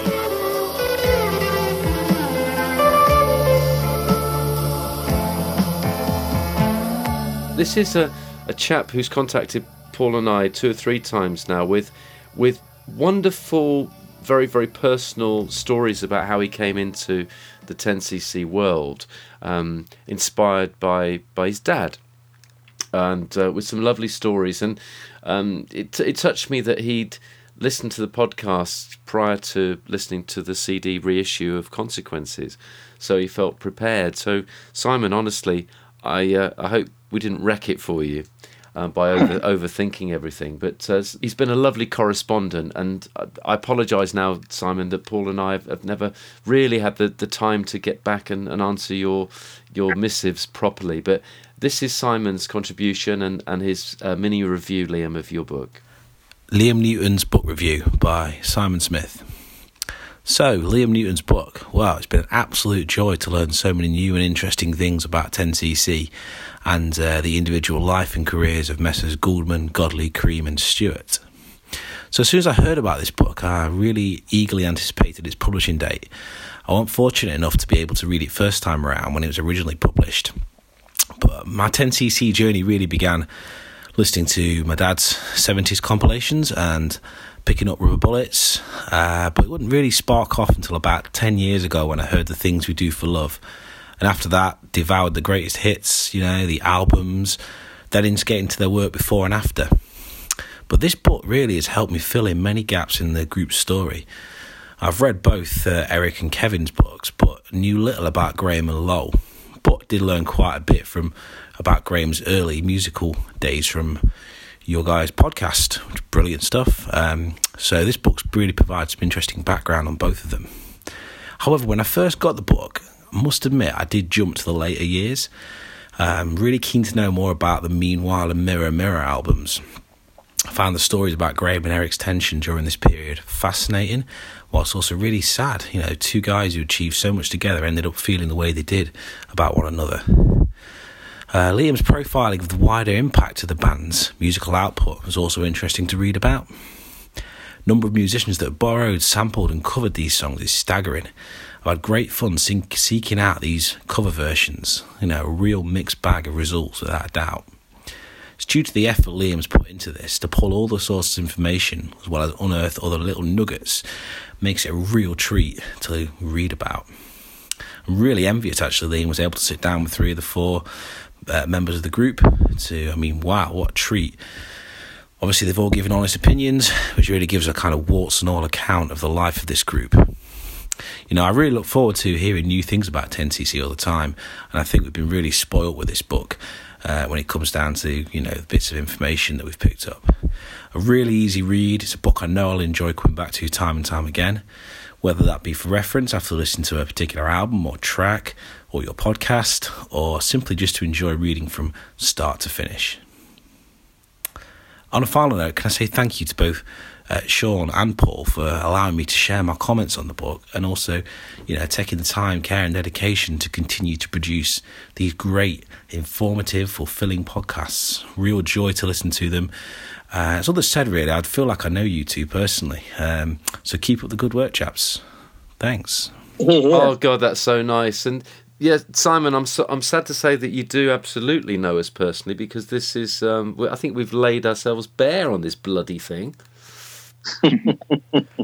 That is quite something, lovely. Isn't it, Liam? Wonderful. Absolutely, and I think one of the things that he sort of picked up on there, which I'm glad comes across, is I wanted to try to. There's all the cover versions and the things like that, but I also wanted to try to, throughout the book, sprinkle in the musicians that have said something, about them over the years. You know, because when you then tie it all together, you know, whether it's Paul McCartney or whether it's REM or whether it's, you know, Elbow or whoever it Tears for Fears, there's a whole raft of musicians, Axl Rose, you know, the list goes on of people, you know, Morten Harket from a-ha, and, you know, at different points who particularly pick up on a particular song or a particular period of theirs. So, that was an important thing for me, was that the sort of broader influence and the respect that they have within that kind of musical community was definitely something that I wanted to try to get across in the book. Yes. Yeah, you weave that in really nicely, and there's musicians from all points of the compass chipping in, isn't there? I mean, there's a guy out of Depeche Mode. I don't know which one. Maybe was it Martin Gore, I think. Yeah, Martin Gore. Sorry, and John Lydon, of course. References to Flaming Lips and people like that I didn't even realise were fans. You know, it's marvellous. Yeah. And from mine and Sean's point of view, we're both, as you listeners to the podcast will humorously know, we love the Beach Boys, but I was going to say we also love Genesis. And I was very interested in you got Tony him first, Paul. I'm pleased to say you've lost your bet this time. I have this time. Tony Banks waxing lyrical about art for art's sake, which correct. Yeah, I'm amazed by that, actually. Give me a silver, give me a gold, make it $1 million for when I get old. Art for art's sake, money for God's sake. Yeah, I'm surprised they likes that one best, but hey, I'd have thought he'd be more of a Somewhere in Hollywood fan, to be honest. Yeah, but there you go. Yeah. I'm very complimentary about, you know, Eric and Kevin, I think, in particular, as vocalists in what he says. But yeah, I mean, you know, there's Morten Harket talking about Wall Street Shuffle. You know, there's all those American musicians, you know, whether it's, you know, Dave Grohl from Nirvana and Foo Fighters talking about, you know, the impact that I'm Not in Love, you know, had. You know, I did try to sort of sprinkle them throughout the throughout the book, because it is an incredibly eclectic group of musicians and bands that pay homage at different points. You know, it's not like they're all from one genre; they're from a very broad range. And then you add in all the mashing up and, you know, sampling and everything else on top of all of that. And there's certainly in that last chapter 30, that's where I try to sort of bring all those threads together to try to. It's almost the counterpoint of the introduction, to try to sort of force the argument across the line. Yes, exactly. This is the legacy, everybody. This isn't the worst band in the world. This is one, and I love the way you've collected together all of those accolades, Liam. It honestly, it filled me with real pride. I felt like, yes. And I bet that was the effect that you wanted, wasn't it? Definitely, and I think this is why, it's gratifying doing it now that, 20 years ago wouldn't have been the case. But the fact you've got a whole succession of things, whether it's the BBC 4 documentary, whether it's the kind of record producers stuff that they did, whether it's Ivor Novello Award for outstanding, song collection, whether it's the sort of technology, project and those things, and some of the stuff that they've had recognition for outside of the band. It brought it all to a very nice conclusion, and quite a powerful conclusion. I think it's hard not to read that and go, whether you like the music of 10cc or not, you can't help but respect the contribution these four guys have made to the industry. I mean, it's undeniable. I don't think that's the critical thing, fan or not. These guys have done an incredible, body of work over the course of the last, 40 or 50 years, and that's really the point of that last chapter. Yeah. To wrap home. Exactly right. Yeah. Couldn't agree more. For God's sake, money for God's sake, art for God's sake, money for God's sake. I was going to ask you in a second, Liam, was there anything in the book that you weren't able to put in and you wanted to? And I'm thinking back to the 10cc convention in 1998, where you told the amazing story at the time that Neil Sedaka had a kind of fumbled seduction attempt of Eric Stewart, and we can say that now. We can broadcast it because Eric Stewart actually, 20 years later wrote that story in his book, so that's out there in the public domain, as it were. And that astounded me at the time. But I just wondered, is there anything you're able to share with us here that couldn't quite make the cut in terms of the written word? Don't let us waste no time, no. The good thing is hard to find, oh. And you know exactly why it's on my mind. What, as in stories that I excluded from the book? Yes, either in 98 or now.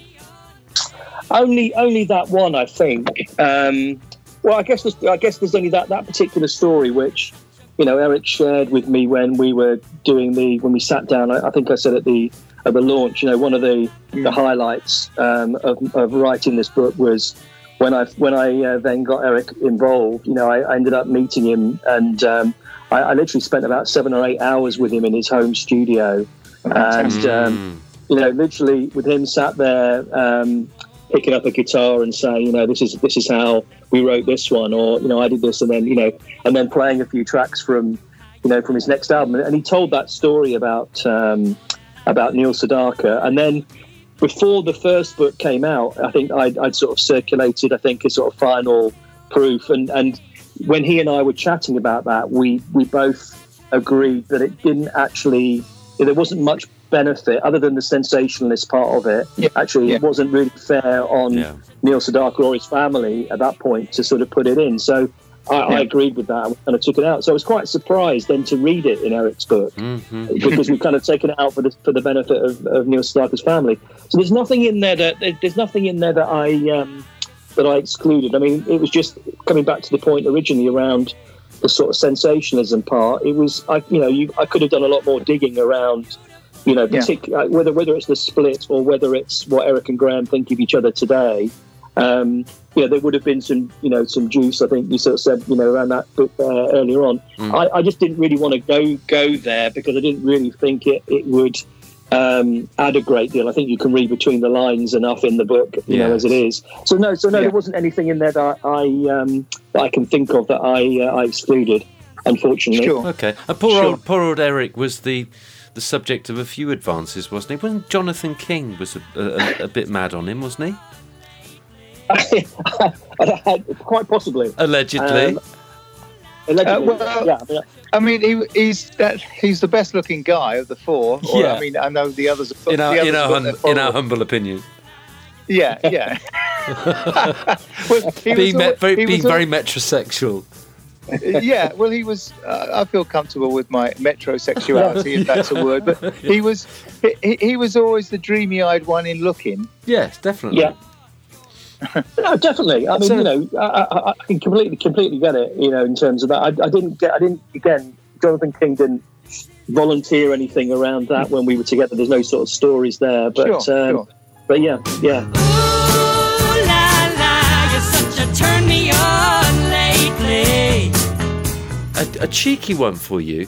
If I was in my kind of mildly alternate universe, the only thing that I felt was even slightly missing from your book, which seems churlish given that I'm holding it here and it weighs about 4.5 kilos. You know us, you've heard us chunter on for 40 odd podcasts. Very much my thing, and I'm sure it's Paul's as well, is that kind of lengthy musical analysis, track by track, going on forever. And so reading the book, literally I drank in the detail about the inception, and the reception of albums, the reviews, the comments from the members of the band. But I felt it was just ever so slightly light on the detail about every track on the album. And I just wonder if that was a deliberate thing to kind of save you putting out something that was 1,500 pages long, or were you thinking that other people will be doing it? Peter Kean's book, for example, is coming out very, very soon, that's looking in detail at all the tracks. Was that a conscious thing? I tried to, certainly for the sort of the core 4 albums, I tried to at least, cover each song in a relative amount of depth. I think if you then get into some of the later albums and solo albums, it is certainly, picking on a few. I do know what you mean. I was thinking, just a couple of days ago about when I think about those songs that really floor me, whether it's Somewhere in Hollywood, Old Wild Men, Don't Hang Up, whether there's enough in there around why they're so amazing. I mean, there are, I think, in some songs I do it, but I think you're possibly right. There could have been more on more detail on the musicality of some of the songs on the albums. Yeah. Quite possibly. But then it would take it into 1,000-word territory, wouldn't it? Yeah, and I think this other book that's coming out, which I didn't know about while doing this one, but maybe that fills in the gap, because that can get into literally the detail. It's the purpose of that series, isn't it? About getting into that. It's hard. It's trying to sort of tell some story within each chapter, and sometimes the sort of detours around the detail of the song sometimes, interrupts the flow of the overall story a little bit. But I do know what you mean. I think there possibly could have been more of that.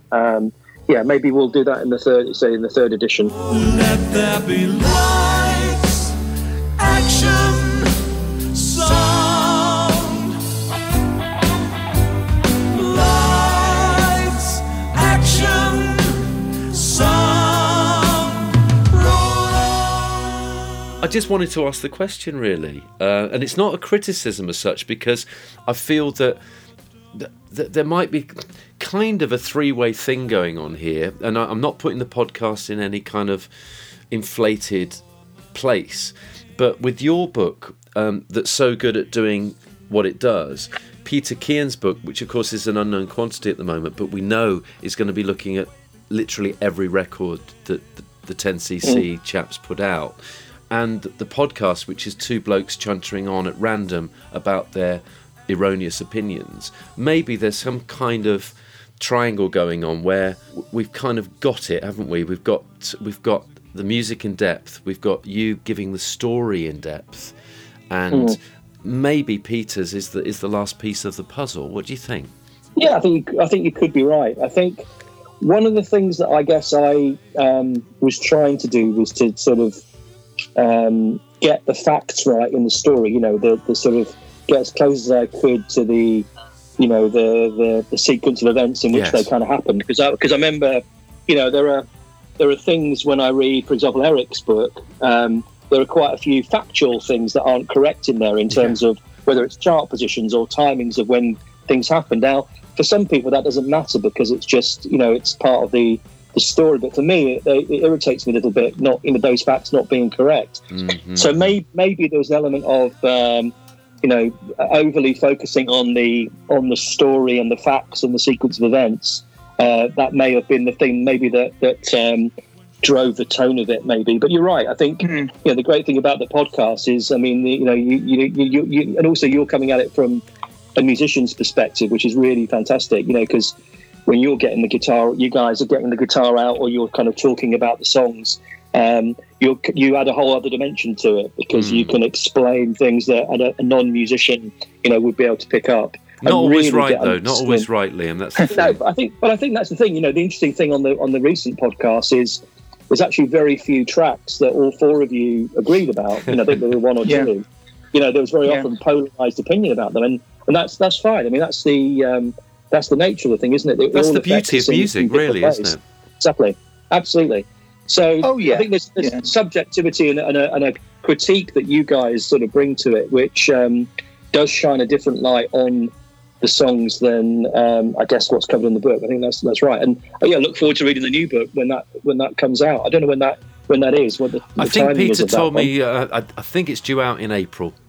But we'll keep sharing the links whenever Peter hears back from his publishers. That could be a lovely companion piece, couldn't it, Liam? You could, absolutely. We'll work together.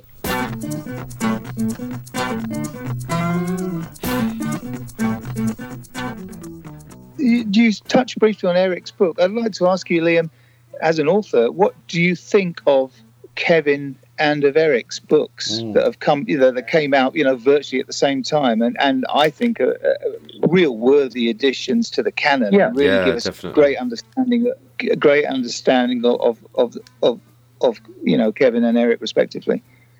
Yeah, I think look, any of the guys doing something like that, particularly they're both choosing to do it in a kind of ebook format with lots of extra content. There's lots of, whether it's the early Godley and Cream demos that you guys have, played on your podcast, but, having those in there on Kevin's book, or whether it's Lol and Eric, reminiscing about the old days in Eric's book. I mean, it's great from a fan's point of view to have that.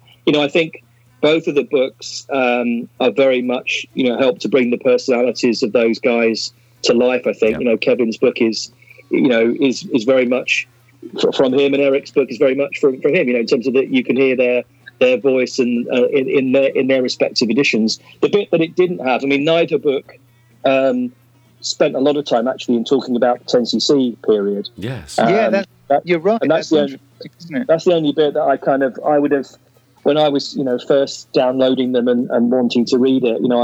I was hoping to learn more about that core 10cc period. I was hugely disappointed by that, Liam, to be honest. It felt a bit shortchanged. There seemed to be more about Bono than about 10cc. Yeah.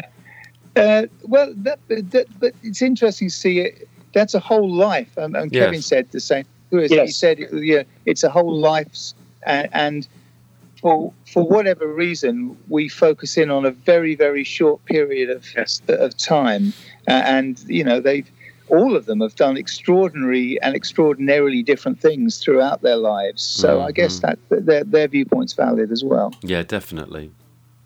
Yeah, I mean, they're too busy living their exciting lives, rather than documenting them. I mean, that's the thing. I mean, that's it. You're right. It, yeah. So I mean, their biographies, they're covering the whole period of their life. They're really great reads. There's lots of great content within them. I'm glad they both did it. Personally, as from a fan's point of view, I'd like to have, I like them to open the door a little bit more to the sort of 10cc years. But that would be my only critique of it. Mm.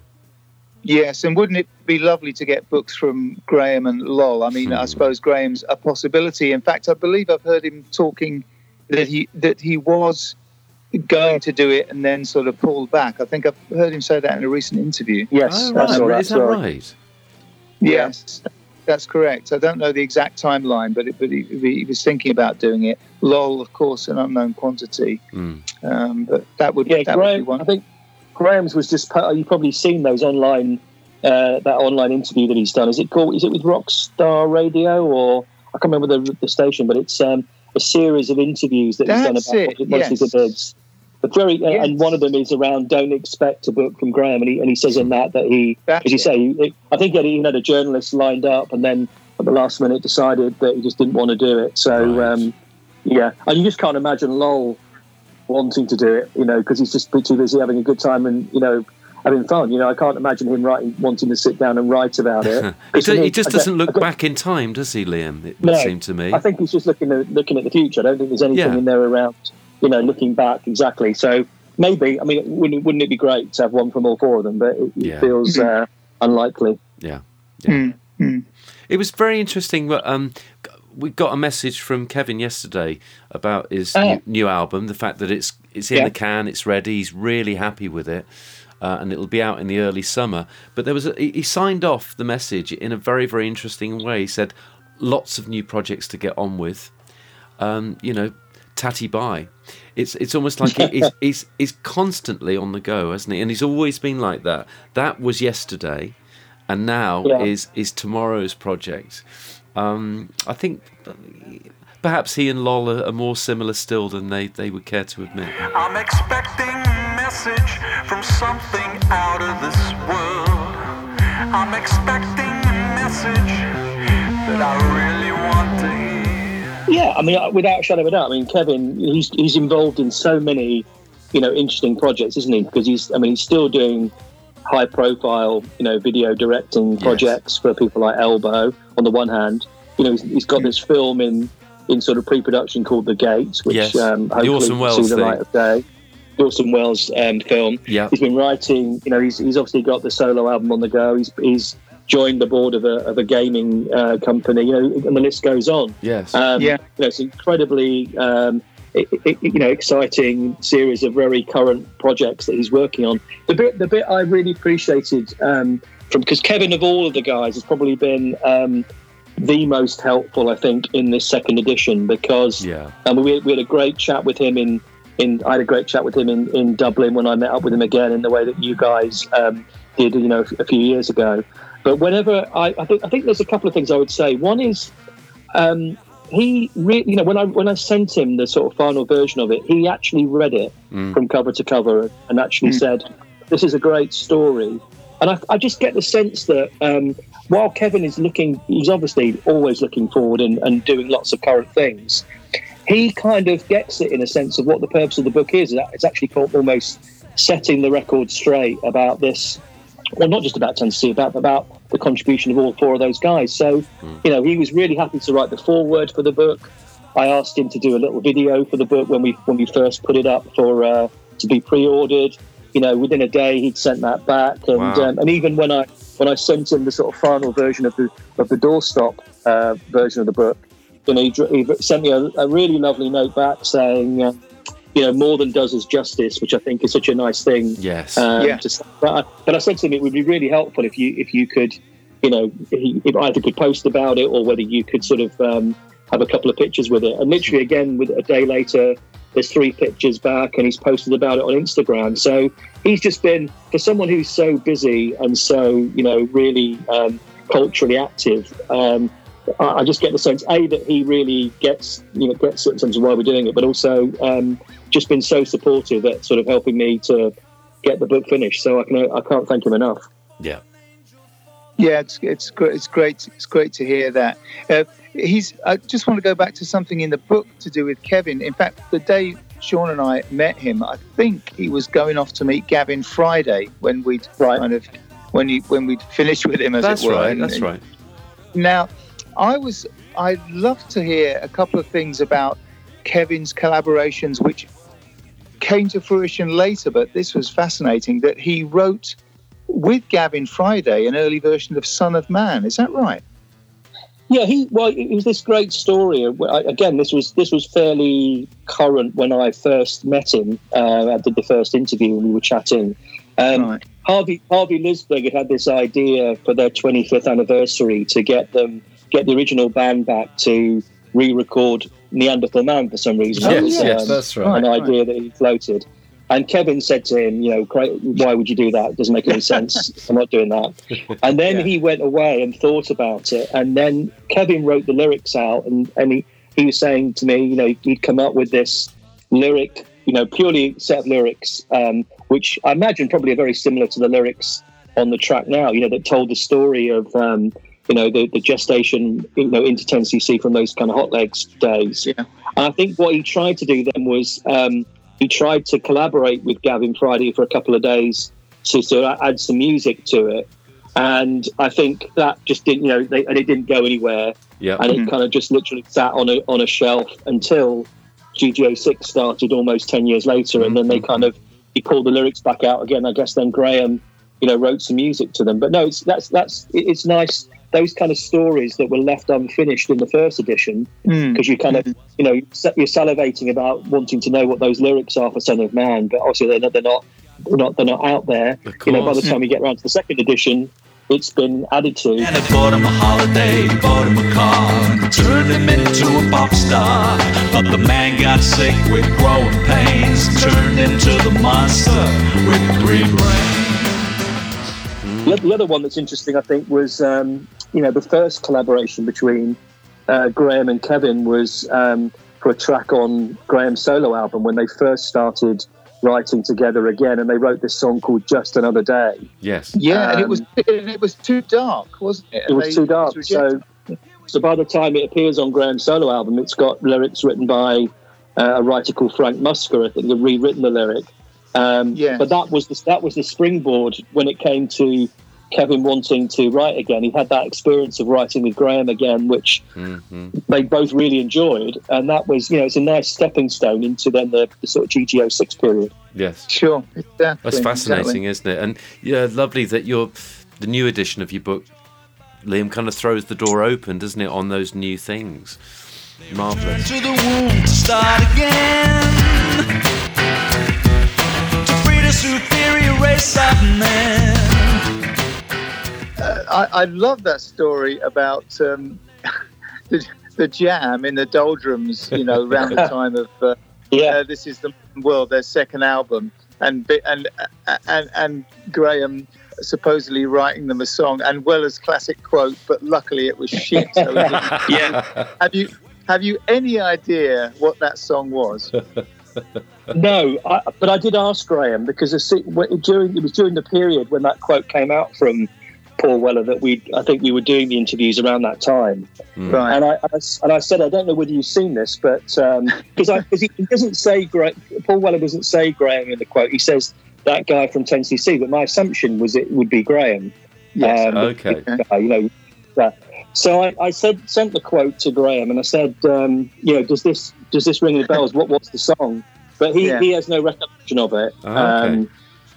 But it's you've got to think that if there was something, did it reappear on a record later on? But it's so hard. They're just such unlikely bedfellows, aren't they? They are. It's a great story, though. It's brilliant. Yeah. Genius. That'll be another project for all three of us, won't it, to unearth these things. Track that one down. Oh, yeah. Yeah. I mean, we've Paul and I, for a couple of podcasts now, we've talked about the Peter's box of tapes, mystery tapes. Yes. We don't even know what's on there. And I've got my oven already. I've done my research. I've got the thermometer in there at 60 degrees Fahrenheit, 4 hours and counting. So the story is still unfolding, Liam, I think. Yeah, and I think that one of the questions I got asked at the launch was, are there lots of things in the archives? And I think there probably are. Yeah. A lot of unreleased tracks from that pre-10cc period. There's a few little jewels, I think we talked about that kind of Revlon ad that they recorded shortly before the split. I've never heard that. It must exist somewhere. We think that's one of Peter's tapes. Ah, amazing. Yes. Well, possibly. I mean, I contacted Revlon in the States. They've got a huge kind of archive museum type thing, and I searched high and low and looked for, it was the Natural Wonder eyelash or something of 1976, but drew a blank. So I was hoping we'd get to it from the third party, but I guess we'll have to go back in house. But yeah, is that possibly one of one of Peter's tapes then? The famous Revlon session. I'm sure that it's a possibility. Okay, hedging your bets. But and it was mentioned at the time when we were chatting to Peter the first time, Paul. Oh, we'd love to see it. Love to hear that. Brilliant.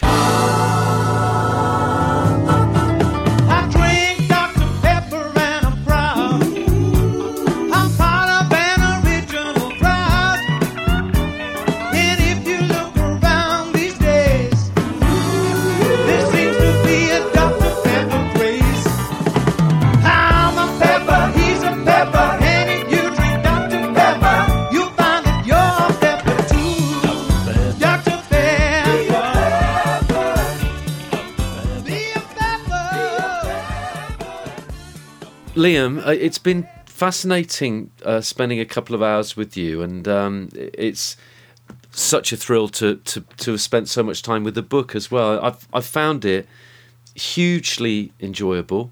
I've found it rewarding. It's taught me so much, every single page. And I know that it sounds like I'm just throwing platitudes at you. I'm not. We've been doing a whole podcast exactly a year too bloody early. And in many ways, I wish we'd had it as a companion, because it's been such a help on the later episodes, like Meanwhile and Mirror Mirror, where you've given a whole 3D background, even more reasons to love this band. So I just want to say thank you. Well, thank you. I mean, it's very kind of you, and I think, if you say the book and the podcast, I think complement each other really well. Around that, and I'd say likewise. Thoroughly enjoyed over the last sort of year, and hopefully for months to come, listening to the podcast every Monday. So keep up the good work from your side. Thank Fantastic. You. And thank you very much, Liam. Much appreciated. Yeah, it's been real fun, Liam. Take care. Stay well. Baby. Whoa, baby.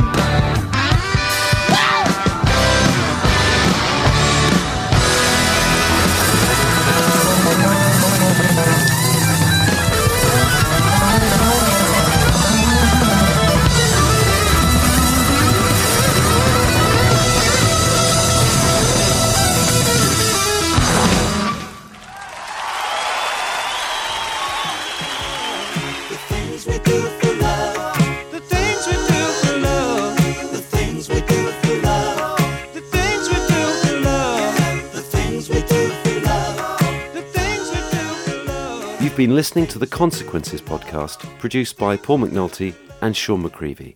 Thanks for listening.